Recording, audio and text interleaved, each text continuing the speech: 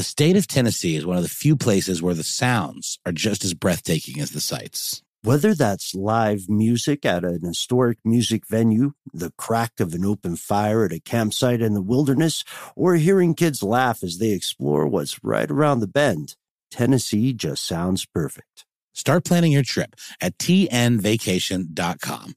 Tennessee sounds perfect.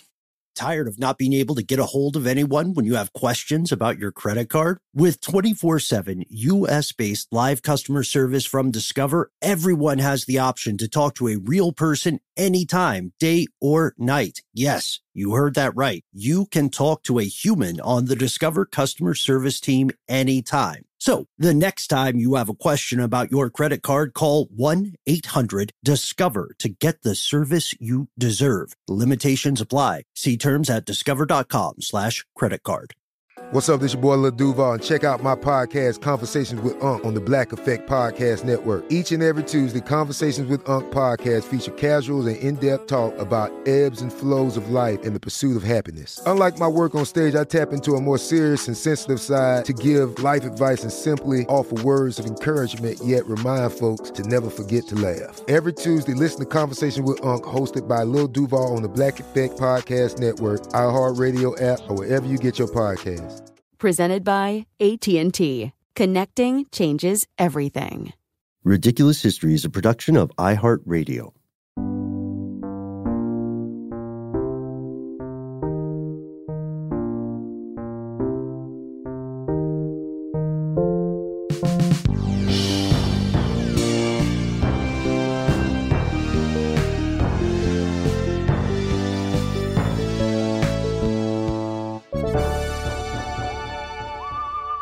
Welcome back to the show, Ridiculous Historians. Thank you so much, as always, for tuning in. Let's give it up for our super producer, Mr. Max Williams. Woo. Spicy Boy, a.k.a. Yeah, a.k.a. street name Spicy Boy. That's B-O-I. And let's also give it up for our research associate on this one, Mr. Max Williams. Ta-da! There we go. A little energy here. I'm Ben, joined as always with the man, the myth, the legend, Mr. Noel Brown. Noel, mainly myth. I like to think myself of as myself a mythological as exclusively figure. Myth. Yeah, Okay. sort of a winged Pegasus chimera type figure. You know? Would you say that's a former career?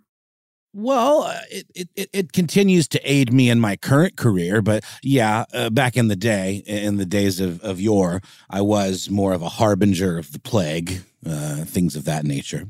I mean, Noel, I have known you I've worked with you for years now, and I have never seen you in person. Well, there you go. You've seen my head, which is a sort of like a Sphinx rules, you know? I've got the human head, but that's why I only show above the neck on the Zooms. Never will you see my winged shoulders, shouldies, or claws or talons. Got goat legs down here, too. I said Pegasus, but, you know, I'm still a biped. I don't know why I said that. Yeah, sort of a centaur Pegasus. If anyone's interested in my former career, I think all I can legally say is that there is a total lunar eclipse that occurred this past Tuesday as you are hearing this episode. No other spoilers. Have fun. See me at the mirror or the crossroads in the dark. Today we are continuing something that has fascinated all three of us.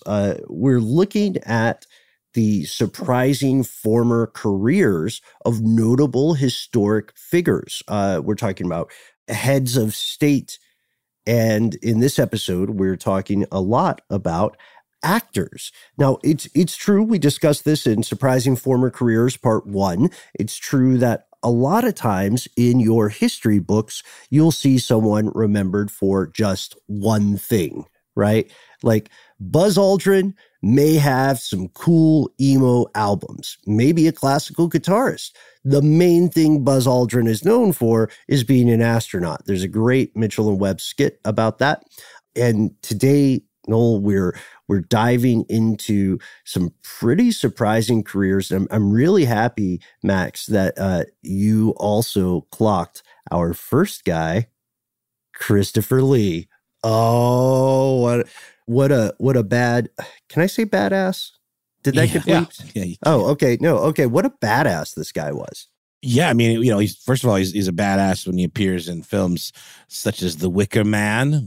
No spoilers, but he's a creepy, culty kind of fellow. Obviously, he played the evil wizard Saruman in the Lord of the Rings films, and he was also like an early Dracula, Dracula, a good one, sort of in the era of camp, but he definitely brought a little bit of debonair swagger to that role.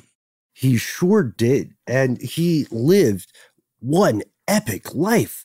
Christopher Lee passed away at the age of 93 in 2015. And in his time as an actor, he made well over 250 movies. I think it's 275 movies. He's known for these iconic portrayals, often in horror films, but he had come to this film industry as a veteran. He was born in London in 1922. He's just playing Dracula, folks. He is human. He was 17 when the UK entered World War II, and he volunteered for the Finnish army. And he has this great quote where he says, "We went there with a group of friends and said we wanted to help. We could shoot pretty well, but could not ski. We were thanked for our help, but didn't, of course, get anywhere close to the border." And that wasn't enough for him, Noel. He wanted the action, you know? Oh, no, exactly. He wanted to get in there. He wanted to be a part of the fray. So he went back home to the UK and he enlisted in the Royal Air Force. He had, unfortunately, though, damaged his optic nerve, which made him ineligible for flight certification. So he served as an RAF intelligence officer instead, which, as we know, this is kind of where some of that early, UK intelligence kind of spycraft stuff arose from. He ascended to the rank of flight lieutenant, and he essentially was responsible for briefing and debriefing pilots, and also being kind of a go-between between the pilots and other units within the division. Yeah, exactly. This idea of being an intelligence officer sometimes sounds super cool, sometimes sounds super, nerdy, but there's a murky part to the narrative here. This guy, Lee, says that while he was an intelligence officer, he liaised, as you said, Noel, with some pretty elite units in World War II. We're talking SAS, Special Operations Executive, the kind of folks who send people as assets off the books under the radar into enemy territory. His military career, as far as we can tell, appears to be chock full of James Bond type stuff. And you can hear these stories about how he personally snuck behind Axis lines, how he helped destroy and sabotage aircraft, how he participated in retaking Sicily. But again, there's a lot of allegedly here. And he also helped track down Nazis. Again, this is largely bandied about, but the nature of some of these missions are such that they couldn't be officially confirmed for a long time. Check out, by the way, an episode of Stuff They Don't Want You to Know coming out on federal classification with Nolan. Max, you'll be producing that one with us, and our good friend, Matt Frederick. As a matter of fact, Max, just for fun, can you play the Matt Max sound cue?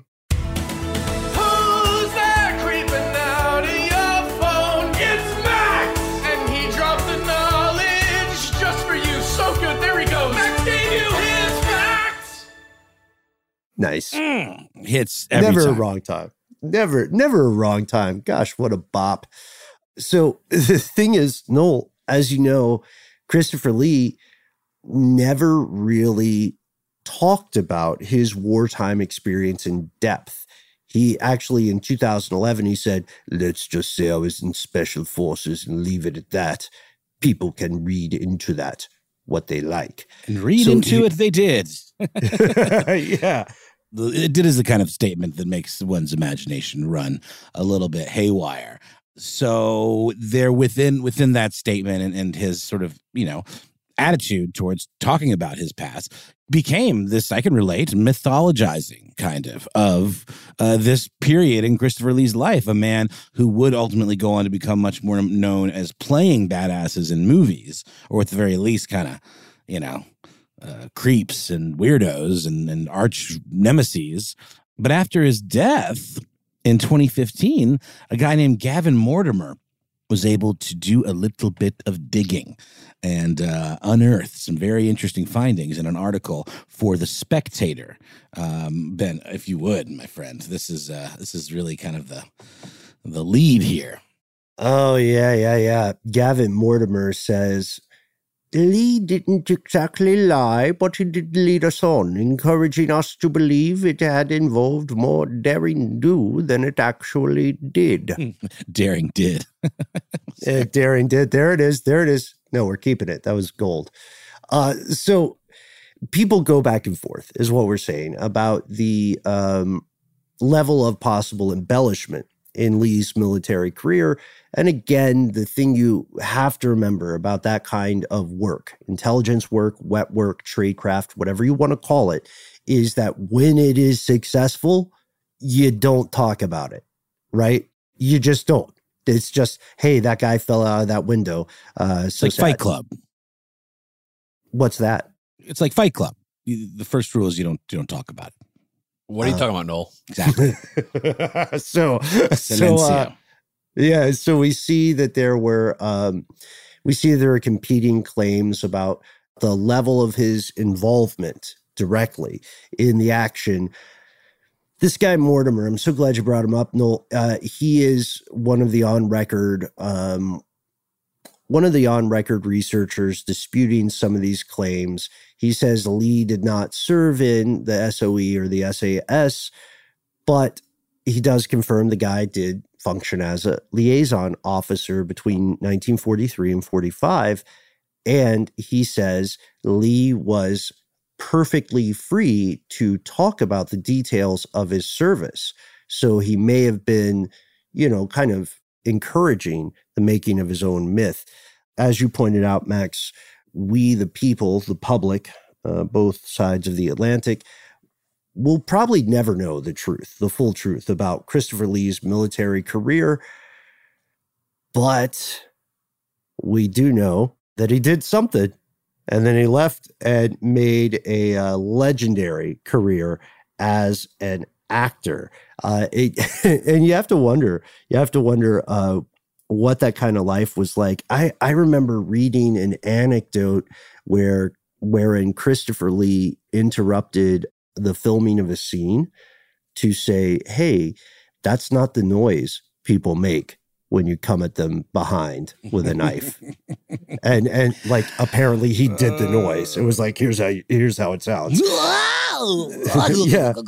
Like that one. That's the throat. That's where the throat gets going. Hamana. What shall we litigate this a bit between the three of us? What do you think? Was he building a myth, as the band Beach House would say, building himself a myth? Was this to add cachet and swagger to maybe his Hollywood street cred? Or was he just kind of tight-lipped about it, and this guy Mortimer doesn't know what he's talking about? Yeah, I mean, let's litigate. Let's do, because what did Mortimer even pull? We have very little, deets, as to, I don't know. If it was truly off the books, you're not really going to find it in any books or records, right? Right. Yeah, and that's why we have to go to these statements, right, and treat them objectively. One piece I will note is, everybody's waiting for us to point this out. Obviously, Building a Mystery by Sarah McLachlan is 100% about Christopher Lee's military career and the later cover-up. Absolutely. And all you have to do is read the lyrics, folks. We're not here to persuade you. We're just giving you the facts. And those facts are solid as long as no one checks that claim about Sarah McLachlan and Building a Mystery. Right. I mean, I wouldn't be surprised in this case. Would be like he'd be talking to someone after the war, and they're like, "Oh, so what'd you do?" And he kind of just told him something, and it's like, "Oh, was that like special operations? Were you like tracking down Nazis?" And he's like, "Sure, why not?" And that's where a lot of this spun from. But I did want to give a shout out to the research material on this one. It is from an All That's Interesting article by Kalina Fraga, titled, great title by the way, From Nazi Hunting to Covert Missions Inside the Military Career of Actor Christopher Lee. Yeah, and when you put that in a headline like that, it turns heads, which I think is what headlines are meant to do. But alas, we really will probably never truly know the real extent of Christopher Lee's military career. Ah, and speaking of headlines, let's go to our next surprising career. Just the headline we'll give you from New York Times by Michael Beschloss. For Harry Truman, the buck stopped at a brush with bankruptcy. Tired of not being able to get a hold of anyone when you have questions about your credit card? With 24/7 U.S.-based live customer service from Discover, everyone has the option to talk to a real person anytime, day or night. Yes, you heard that right. You can talk to a human on the Discover customer service team anytime. So the next time you have a question about your credit card, call 1-800-DISCOVER to get the service you deserve. Limitations apply. See terms at discover.com/credit card. This episode is brought to you by eBay Motors. eBay Motors is here for the ride. Noel, do you remember your favorite car? Well, yeah, it was an Eddie Bauer edition Ford Explorer. Oh, that's cool, I just remember, it was my dad's. I was a hand-me-down car kind of kid. Dad would buy a new car, I'd get that car. And I just remember feeling so awesome being up above everybody, like I was in Mad Max or something, you know? I had a lot of land yachts that I loved. I had Pontiac Bonnevilles. Right? Oh, I never had an El Camino. My dad had one, and that was a real interesting use of our collective time, keeping that thing running. But I think these cars all kind of speak to us because they were such a fundamental part of our lives. Do you remember when I had that Monte Carlo? That's what I meant. I said El Camino, and I meant Monte Carlo. I miss it so. The Monte Carlo was tough. I had a series of Monte Carlos, and the last one, God bless it, I had to learn a lot about car maintenance just to keep that guy running. Totally. But it still was like a perfect fit. It's almost like finding your true love. Like when you recently got a car a few years back now. Oh, man. And funny you should say that. That particular perfect fit was the Honda Fit, which I love dearly. But, Ben, it's getting a little long in the tooth. And while it's been incredibly reliable up to now, it's getting to that age where I might have to start looking for some parts here and there to keep it running. Mm-hmm. And that's where eBay Motors comes in. With over 122 million parts, you can make sure your number one ride or die stays running smoothly. Brake kits, LED headlights, roof racks, bumpers, whatever your baby needs, eBay Motors has it. And with eBay Guaranteed Fit, it's guaranteed to fit your ride the first time, every time, or your money back. Plus, at these prices, you're burning rubber, not cash. So keep your ride or die alive at ebaymotors.com. Eligible items only. Exclusions apply. Hey, Noel, have you ever wanted to wake up to something better? Oh, boy, have I ever, Ben.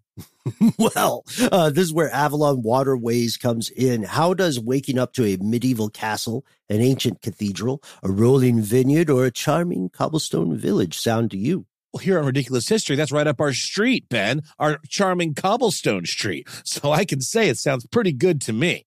You're absolutely right, Noel. Avalon Waterways has redefined cruising in so many different ways. They've got the widest opening windows. They've got beds that face the passing scenery. So wherever you go, you have a front row seat to the views of the world. And not only do you wake up in the best staterooms in the entirety of the business, but you're waking up in a new port every day. You're right in the heart of these amazing historic cities. Ah, Ben, sign me up. Open your eyes to a better view and a different kind of cruising. One with smaller ships, bigger experiences, fewer people, and more of everything.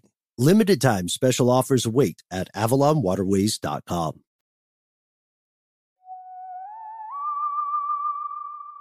So, Harry Truman, some of you may know him as former president of the United States. He was, before that, deep in the hat business, and he was not great. at selling hats. No. Haberdashery, which I think is also, it's not just a hattery. It's a men's clothing boutique of some sort. I guess maybe they leaned a little more into the hats. And it all goes back to kind of a series of unfortunate events, beginning with his maternal grandfather, Solomon Young, who did, in fact, strike it rich during the California gold rush. This, newfound largesse allowed him to build quite a large ranch, around 40,000 acres. This is a big deal. This is a massive piece of property. The ranch could have potentially been worth millions of dollars. Unfortunately, though, he did one of those things where you sell your property when it's underwater, essentially, or when you owe more than the property's worth, or at the very least, selling too early, and paying too much, and you're screwed. That's why you got to have those diamond hands. Hands, yeah. Solomon Young. Yeah, people don't really say that anymore because I think people are very over crypto. But this is sort of like a speculative kind of situation, and you either, time it right or you don't. And Solomon didn't. No, unfortunately didn't. And this means that when young Truman is growing up in Missouri, everything depends on their rather humble farm in Grandview. Now, look, whatever you may think of the Truman administration, which is by no means a perfect administration, you have to admit Truman was a smart kid. He loved reading. He really wanted to go to college, but he had to stay and work on the family farm, which was quite common for young men in his day and age. And he, like the rest of his family, was aware that his grandfather could have set them up for life, and his personal life probably would have went very differently had he been born into Silver Spoon territory. So he knew he had to make his own way, and he was plowing the farmland there in Grandview and thinking, one of these days, I'm going to be a big deal. I'm going to be a wheel, as they said back then. He went and fought in World War I. He comes back and he's like, I got to make something happen. I can't be here in the dirt my whole life. And he has moved to Independence, Missouri at this time. He has married up, as they say. His wife, Bess, was a high muckety-muck in the Society of Independence, Missouri. He links up with his old Army pal, Eddie Jacobson, and he says, we did a pretty good job running our side business in a canteen when we were there at Camp Doniphan, Oklahoma. And Eddie, you've worked for years in this haberdashery business. Why don't we start a little store of our own out in Kansas City? And so they do. Truman and Jacobson, located at 12th Street and Baltimore Avenue, right across from the, I think it's pronounced Mulebach Hotel, may well be known to current Kansas Cityites. They sold all kinds of menswear. They sold shirts. They sold stiff collars and neckties and gloves of all varieties and belts and those Panama hats, I think is the ones that you wear on safari. Tie those pins. Are Plinth hats. Yeah, exactly. Underoos, underwear, presumably boxers and or briefs, silken, feels good against the old Australia. bod. There you go. The little Australia or medium or whatever, takes all kinds. Seemingly a plethora of offerings. Also, they pitched their army buddies, to kind of drum up business for them.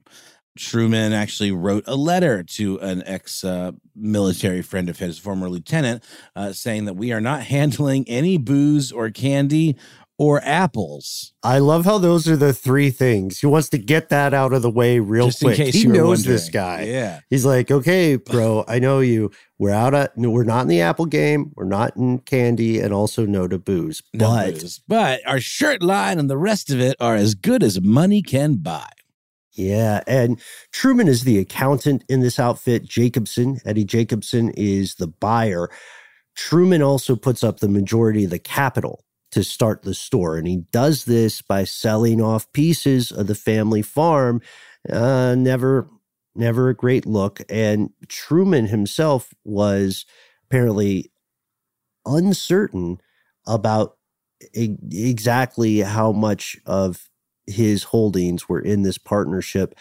In 1920, this is Truman talking in retrospect. In 1920, he said the business earned as much as $70,000. That's about $830,000 today if we want to inflation calculate. So not that, not too much to sneeze at there. That's pretty great, but nothing exists in a vacuum, and the store is not immune to the post-war bust, or what we would call the interwar bust now, that time between World War I and World War II. There's a lot of deflation in prices. A lot of people are out of a job. This also later leads to an attempted coup of the Roosevelt administration. Just going to throw that one in there and move on. So the thing is, you can blame the national economic environment, right, for the store's problems. Yeah. But is that the whole explanation? Maybe they just weren't great at it, man. I mean, it sure seems like they had a bang up upper class men's shop, but maybe they just weren't particularly good with money or with handling inventory. There's more to running a small business than just having cool stuff and filling a need, because there's also like a lot of procedural things that you have to do correctly. Maybe their friend, they told like no booze, no candy, no apples, showed up there and he's all like, yeah, I'm going to buy a bunch of stuff. And then walked in, there was just like a ton of candy and apples everywhere. Just everywhere. And he went and told everyone, it's like, they're liars. They're liars. No booze, by the way, but plenty of candy and apples just everywhere. They even have candy apples. That's the last straw. Too far. That's a Rubicon too far. But cross it they did. The issue was that they're selling what you could think of as kind of luxury goods, right? In a time when many people are not just figuratively, but literally tightening their belts. And austerity. Yeah, just so. And this is where things get ugly.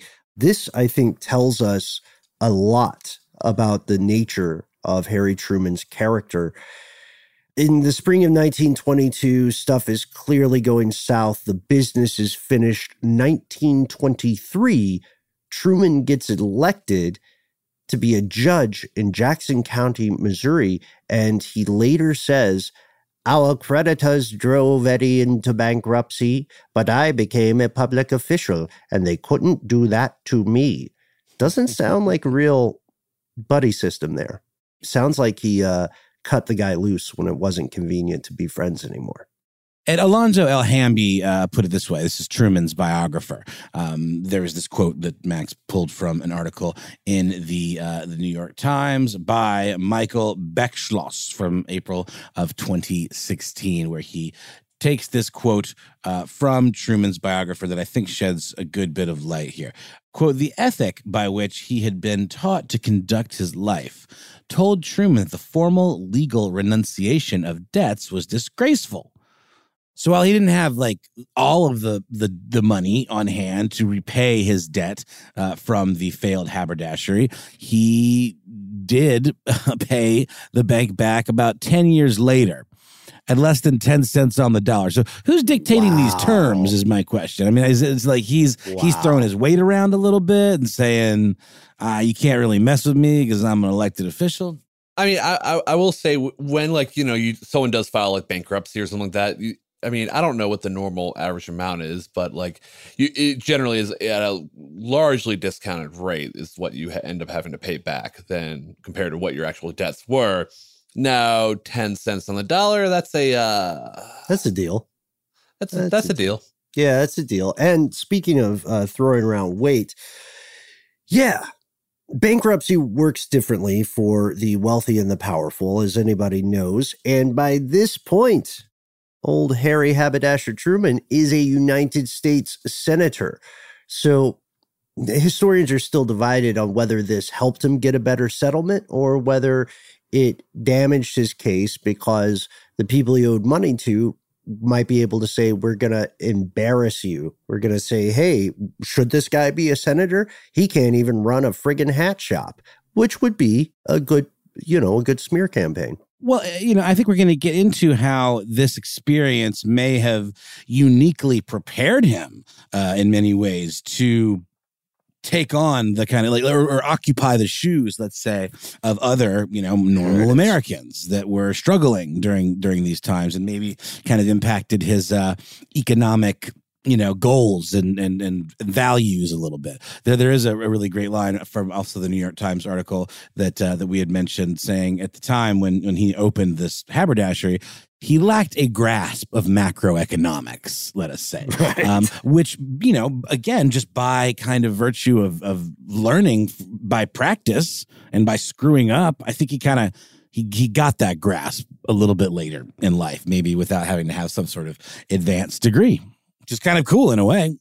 Your Honor, I lack a grasp of macroeconomics. It is well known. I will gladly give you 10 cents on the dollar. On the dollar. So after FDR, after Franklin Roosevelt dies in 1945, Truman is moved up through the ranks of power. He's gone from judge to senator to vice president, and now he's president because FDR found a bucket and kicked it. By the time Truman runs for president on his own, it's 1948, and most people are there's a lot of good information control here. Very few people are talking about how his haberdashery went belly up.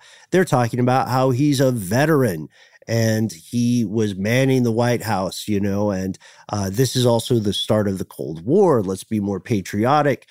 And there is some pretty compelling research that seems to indicate Truman's firsthand experience with a terrible financial situation made him more cautious in dealing with the finances of the United States. To your point, Noel, he could say to millions of Americans, hey, bud, I've been there too, and it stinks.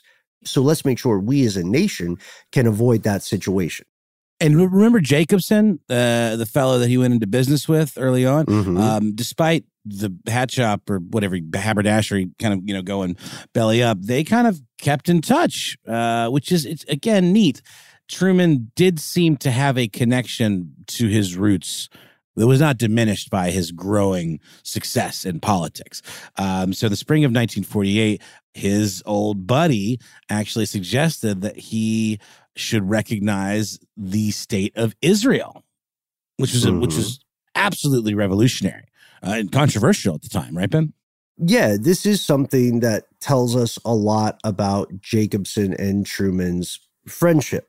Understandably, if a business venture doesn't work out between friends and, one guy is still struggling financially and the other guy becomes president, there might be a little bit of tension. But, these guys have put their life on the line for each other all those years ago at this point. So this informs Truman's campaign. And he goes on, he goes around the country and he warns voters to not slide downhill into bankruptcy and poverty. And then he puts a little jab in there, right? Always be closing on a campaign trail. He says, the way you did under the Republican 12 years of rule back there in the 1920s. Ooh, burn. Sick burn. I know. Yeah, twist it. Can't make hats, but he can make he can make some negs. You could say the only reason our Republicans were in charge for 12 years was because Woodrow Wilson sucked that bad, though. So. Oh, yeah. Give us a boo, Q. I hate that guy.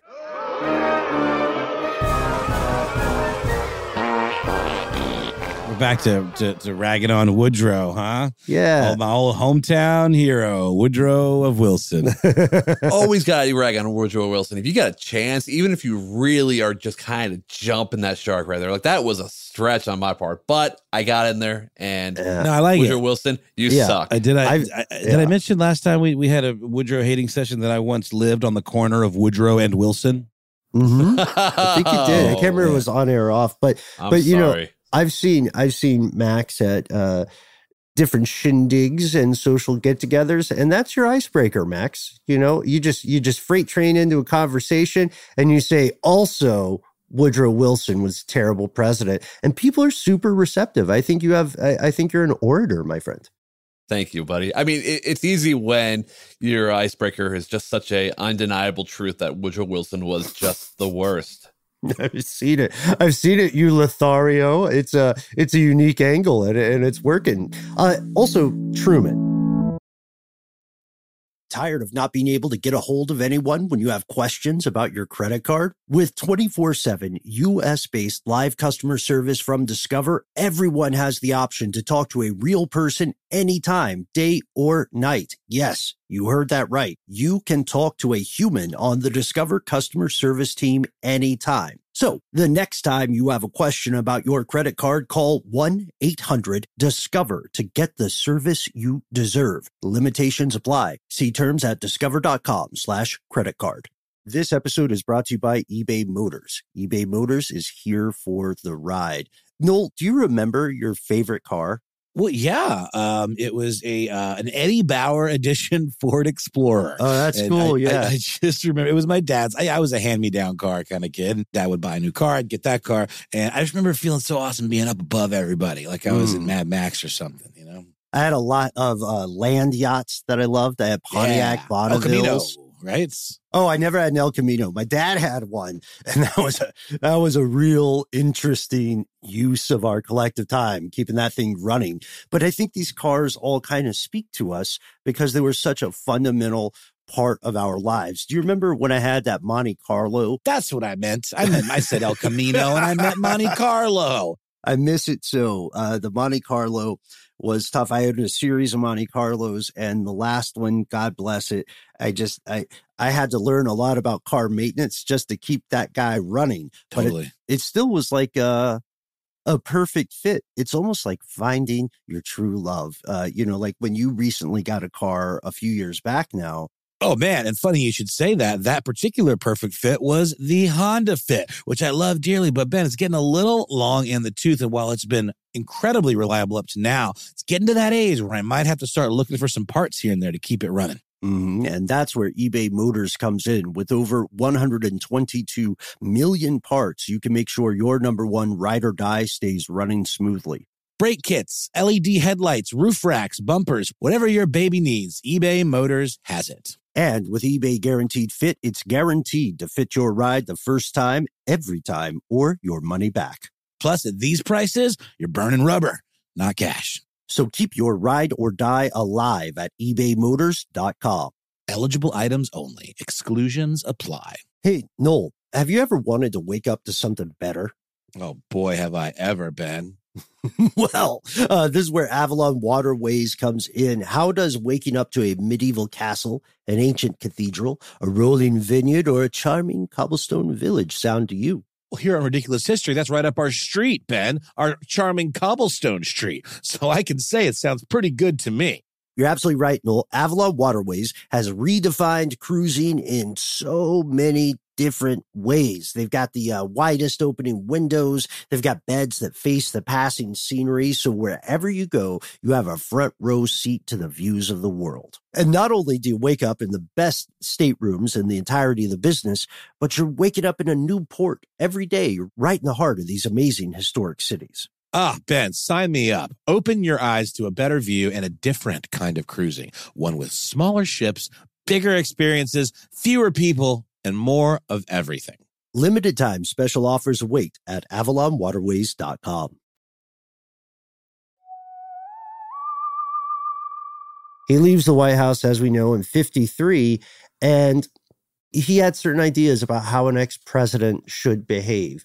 He actually did not hop on that revolving door of lectures and ghost-written books and getting affiliated with different corporate boards. He just didn't want to play the game. And it may have been an ethical quandary for him.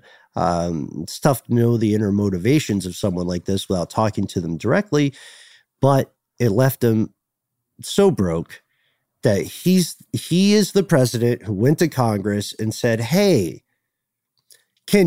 not just for me, can every president have a pension when they leave office? Again, he's like, picture this pitch. He's going, hey guys, being president's tough. I know everybody in this room wants to be president and, may the odds be ever in your favor or whatever. But what happens after presidents? Not just for me. Yeah, another former president friend of mine was wondering, Also, was this, I guess this was before the days of absolutely exploiting your former position into like book deals. And that really wasn't a thing yet. Because that, to me, is the stock and trade of a former president. You're going to make 7 figures for the rest of your life just on like doing speaking engagements and like, getting book deals and things like that.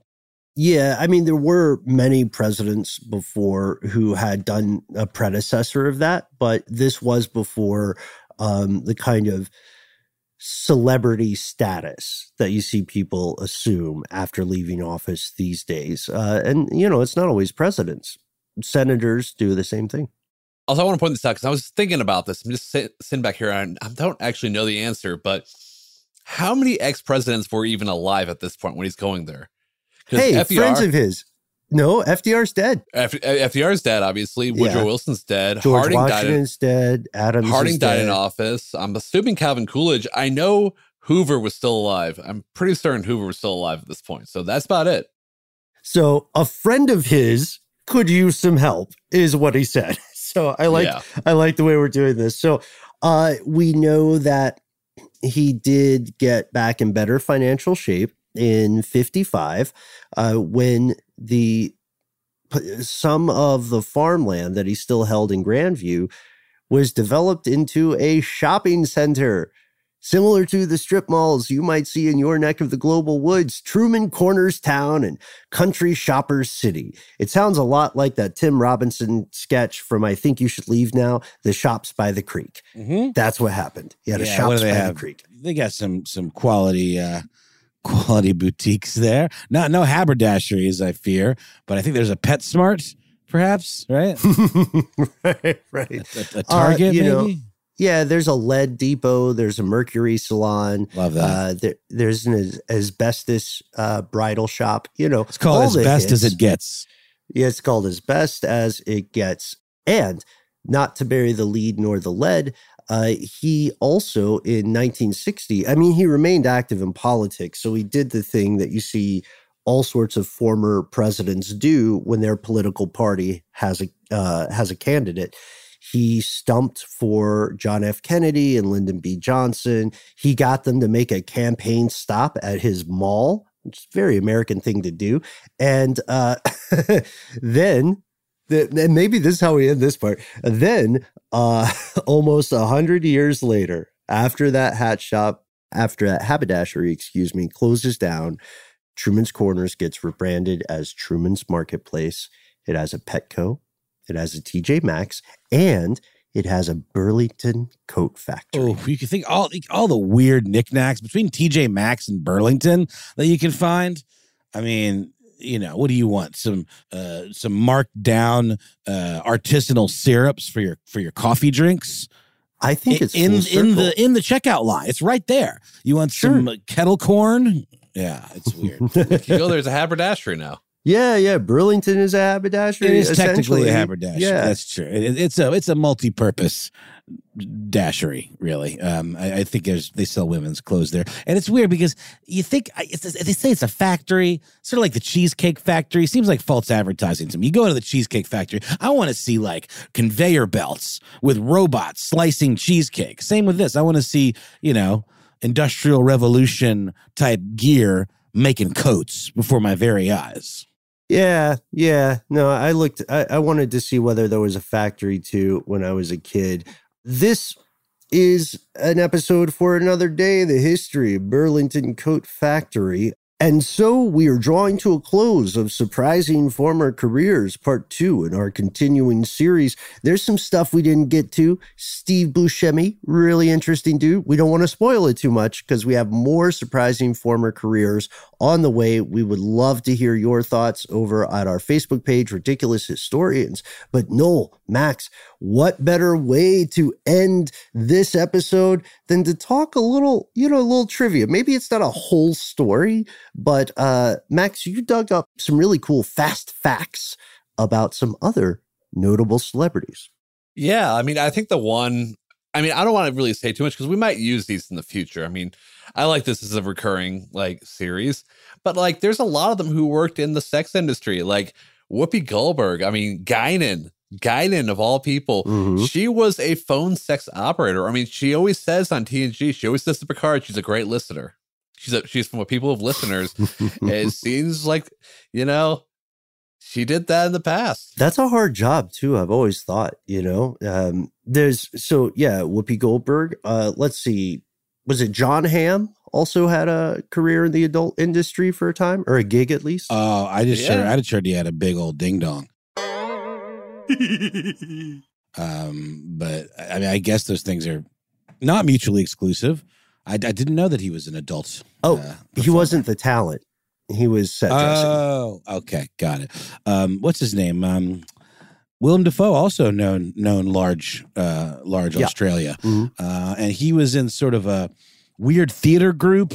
I wouldn't call it porn exactly, but you can find full nude hang dong video of our boy Willem. Performance artist. Helicoptering that thing around. Yeah, they also used a stunt double, I think, may have been the film Antichrist. They did. Just because they wanted a more believable Australia for the guy. That's right. So they're like, it's supposed to be like disturbingly large, right? Correct. I've seen it. Yeah, like medically interesting. Like Dirk Diggler. People are worried that people are worried for his health. All right, we're making so many high school teachers regret playing this episode for their students. So let's get out of here with one last one thing we wanted to establish when it end on this. We can do an entire episode just about former occupations of clergy members. There was a pope who was a bouncer. Yeah, and now he's a bouncer for the Lord. Well, yeah, he's definitely manning the door. You know what I mean? Ideologically and religiously. But this is just to show you that there are many more former careers out there. We even talked a little bit about getting kind of meta, talking about our own former careers. Let us know if that is interesting to you. In the meantime, tune in. We have so much more cool stuff ahead. We're going to get to mustard. Thanks to everybody who wrote in and with some ideas about condiments. There's a huge mustard debate. There's several huge mustard debates, and we're going to get to all of them.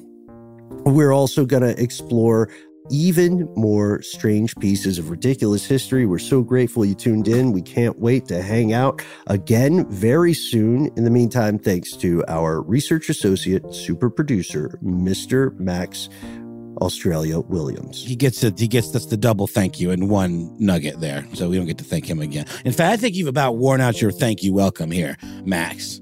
And you won't be getting any more thank yous from us for some time. No, I'm kidding. We'll thank you till the cows come home. You're our favorite human.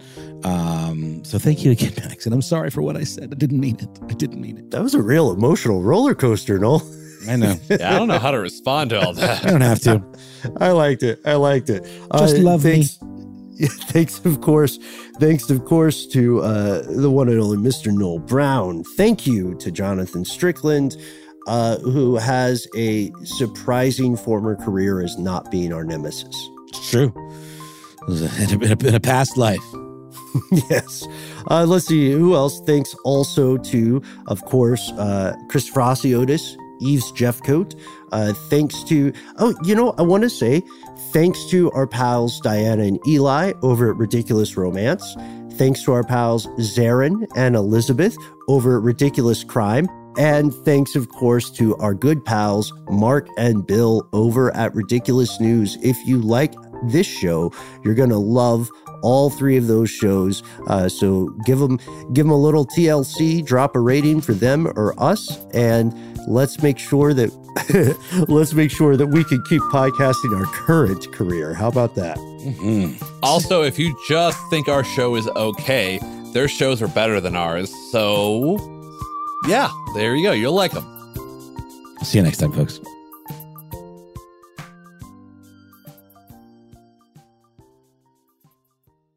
For more podcasts from iHeartRadio, visit the iHeartRadio app, Apple Podcasts, or wherever you listen to your favorite shows.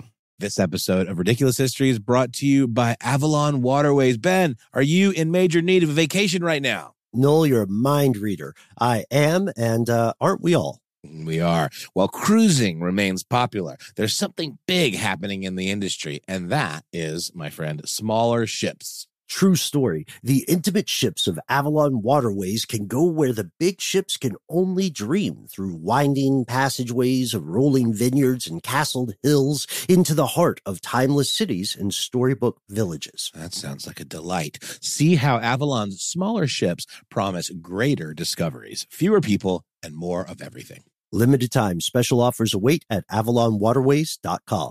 I'm so excited to tell you JCPenney and country music singer-songwriter Walker Hayes are partnering together on a new limited-time men's collection for the everyday guy.